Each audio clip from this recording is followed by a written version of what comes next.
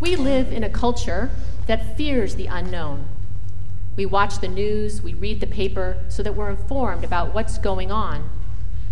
One could argue that a 24-hour news cycle is excessive and that we really don't need to know what's going on in every corner of the globe at every moment. But knowledge gives us a feeling of control, and we love nothing more than to control what's going on around us. A perfect example of this is the Weather Channel. We might be on our TVs or phones or computers, but there are people working around the clock predicting the weather. Here in Florida, the weather report isn't all that exciting most of the time. It's sunny, it's probably hot, and in the summer, it's going to rain in the afternoon. Our weather apps can tell us when that rain will start, when it will stop, and how much we can expect in our area. If only Noah had had a decent weather app, it might have made that time on the ark a little less stressful. Who knows? But it doesn't matter if we are living in Noah's time or in 2022. We still cannot control the weather or the wind or the water. We can only be better informed, better prepared, and the weather stations are all about preparation. We get those watches and warnings and alerts. We see those spaghetti plots and hurricane cones, and we know that something bad is heading our way. The weather folk can tell us with pinpoint accuracy when the storm will hit, how big it will be, and to a certain extent, how long it will last. They might instruct us to evacuate, and they can give us a list of what to keep on hand for emergency supplies. They can give advice on how to secure our homes and protect them from damage. Those weather people can be super helpful. In our passage today, Jesus predicts a whole lot of heavy weather. Wars, insurrection, earthquakes, famines, plagues, and he's only getting warmed up. On a more personal level, he talks about being persecuted, being imprisoned. He talks about us being betrayed by our own parents and relatives and friends. This is not a good weather prediction. This is one of those get out of Dodge, superstorm, really, really bad end of times predictions that would have us packing up the family and the dog and the important papers and leaving. This is weather that we would want to avoid at all costs. The disciples asked Jesus when all this will be so that, they can get ready. And all he gives them is confusing information about not listening to false prophets and not preparing anything in advance. The Weather Channel probably would have fired Jesus for reporting like that. Except for that part where he could actually control the weather. That might have saved his job. But he isn't offering to calm these seas for us like he did back in the Sea of Galilee. He isn't offering much at all. So where are we going to go? Jesus provides nothing in the way of an evacuation route. He gives the disciples nothing in the way of a supply list or a hurricane kit. Jesus isn't opening emergency shelters. He is very unhelpful. It seems a little irresponsible to warn us of these cataclysmic events that are coming our way and then tell us nothing except to hunker down. Now, I have never been a fan of that term because it always comes at the point when there is no turning back. By the time they tell you to hunker down, it means the storm is close and it's too dangerous to try and leave, and so we just need to brace ourselves. It means that no one can come to help you. You're on your own.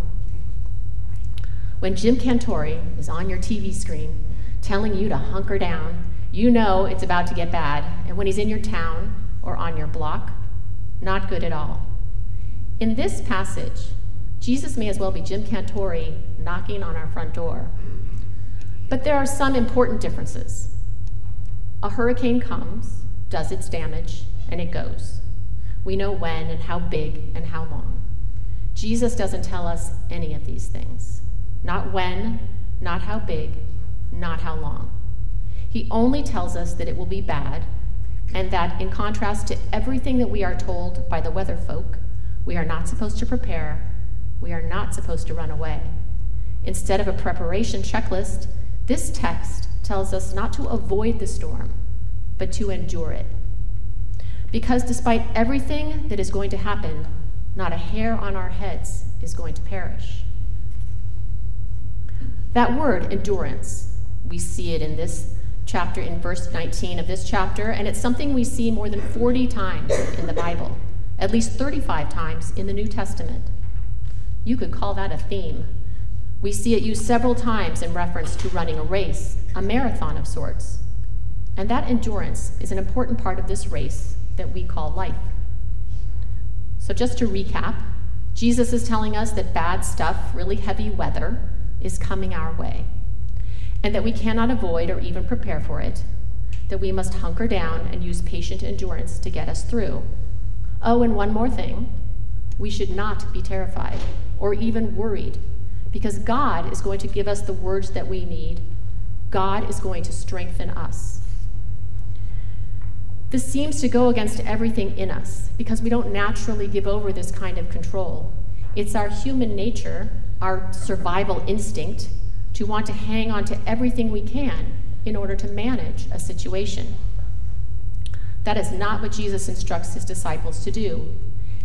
Instead, he wants them to take strength from their faith and to continue to follow in his footsteps, testifying, as he has taught them to do, and not to worry about anything else that might be going on around them. Not worry, it seems that this would be a really good time to worry, because deep down inside, when we feel lost and scared, and when we're at our most vulnerable, that's when we're most likely to worry. And that's part of the problem, because when we worry, that is when we start to listen to those false prophets who offer an easy fix, a quick way out. Jesus wants his disciples and us to know that there is no quick fix and that we do have the strength to endure. We don't need all the details. We don't need to run away or listen to anyone who says that they can save us, because we already know who is going to save us. And our only job in all of this chaos is to testify in his name. God will give us the words. We just need to be ready to speak. So what's the point of all of this? Why should we want to hunker down and endure these trials that are coming our way? What is going to make this all worth it? Jesus offers us something more, a world beyond the pain of this world. Our job is not to eliminate or avoid all earthly suffering. Our job is to endure until the day that he makes good on that offer. This doesn't mean that we just get to wait around. We might be hunkering down, but that doesn't mean we're meant to sit in the dark listening to the wind. Quite the contrary. We are called to live here and now in faith, despite adversity, no matter what. We are called to care for our neighbors and to protect the weak and to testify as to the grace and power of God in all times and in all places. Being a Christian is not about a life of leisure. It's not about getting baptized and then waiting around for nice things to come our way. That would be great, but it isn't all Christmas and Easter. Life is more like Lent and Good Friday. Being a Christian is a journey, a marathon, and much of that marathon is run uphill. The impacts of the recent hurricane bring this passage into stark reality. Thousands of people, members of our community, friends, neighbors, members of our parish family, lost everything in Hurricane Ian. But thousands more reached out to help. The hands and feet of Jesus sprang into action before our very eyes as food and clothing and supplies and building materials flowed into our area. And we, as a church, reached out with emergency grants to help get those supplies to people in need. Trinity by the Cove is rebuilding, but we are also helping our neighbors. We are enduring. In this passage, Jesus tells us, and he really doesn't need to tell some of us, that times can get tough. But let's take a wider look at what has endured across the globe through all the horror and destruction of the last 2,000 years. Christ's words, spoken so long ago, are stronger and more steadfast than any building, than any government or war or plague or natural disaster. Christ's words endure. How? Through the voices of Christians throughout the ages, through the voices and actions of Christians like us, as we listen and read and teach those words to the next generation. By Christians like us, as we live our lives doing the things that Jesus taught us to do. The hardest part of being a Christian, of enduring as a Christian, is not the physical pain of our earthly existence. It isn't the blisters or the bruises or the heat or the thirst.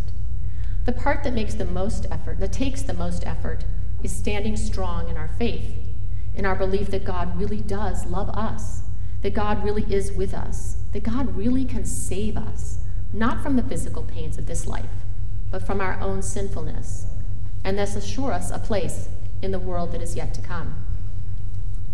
God can do all of that. God will do all of that. Jesus says so right in this passage. By your endurance, you will gain your souls. Jesus gave us his word. We just need to keep up our end of the bargain. We don't know, we can't know what the world has in store for us. We can't predict the end as if we are some type of end times meteorologists. But we don't need to. We don't need to have a plan. We don't need to have the answers. All we need to know is what Christ is asking of us, and we do know that. We talk about it week in and week out. We need to love God and love our neighbor. It really is that simple. Notice I didn't say easy. And if at times the seas are too rough or the weather too stormy or our lives are too tumultuous for us to be outside doing that work, we need only to hunker down, endure, and keep the faith.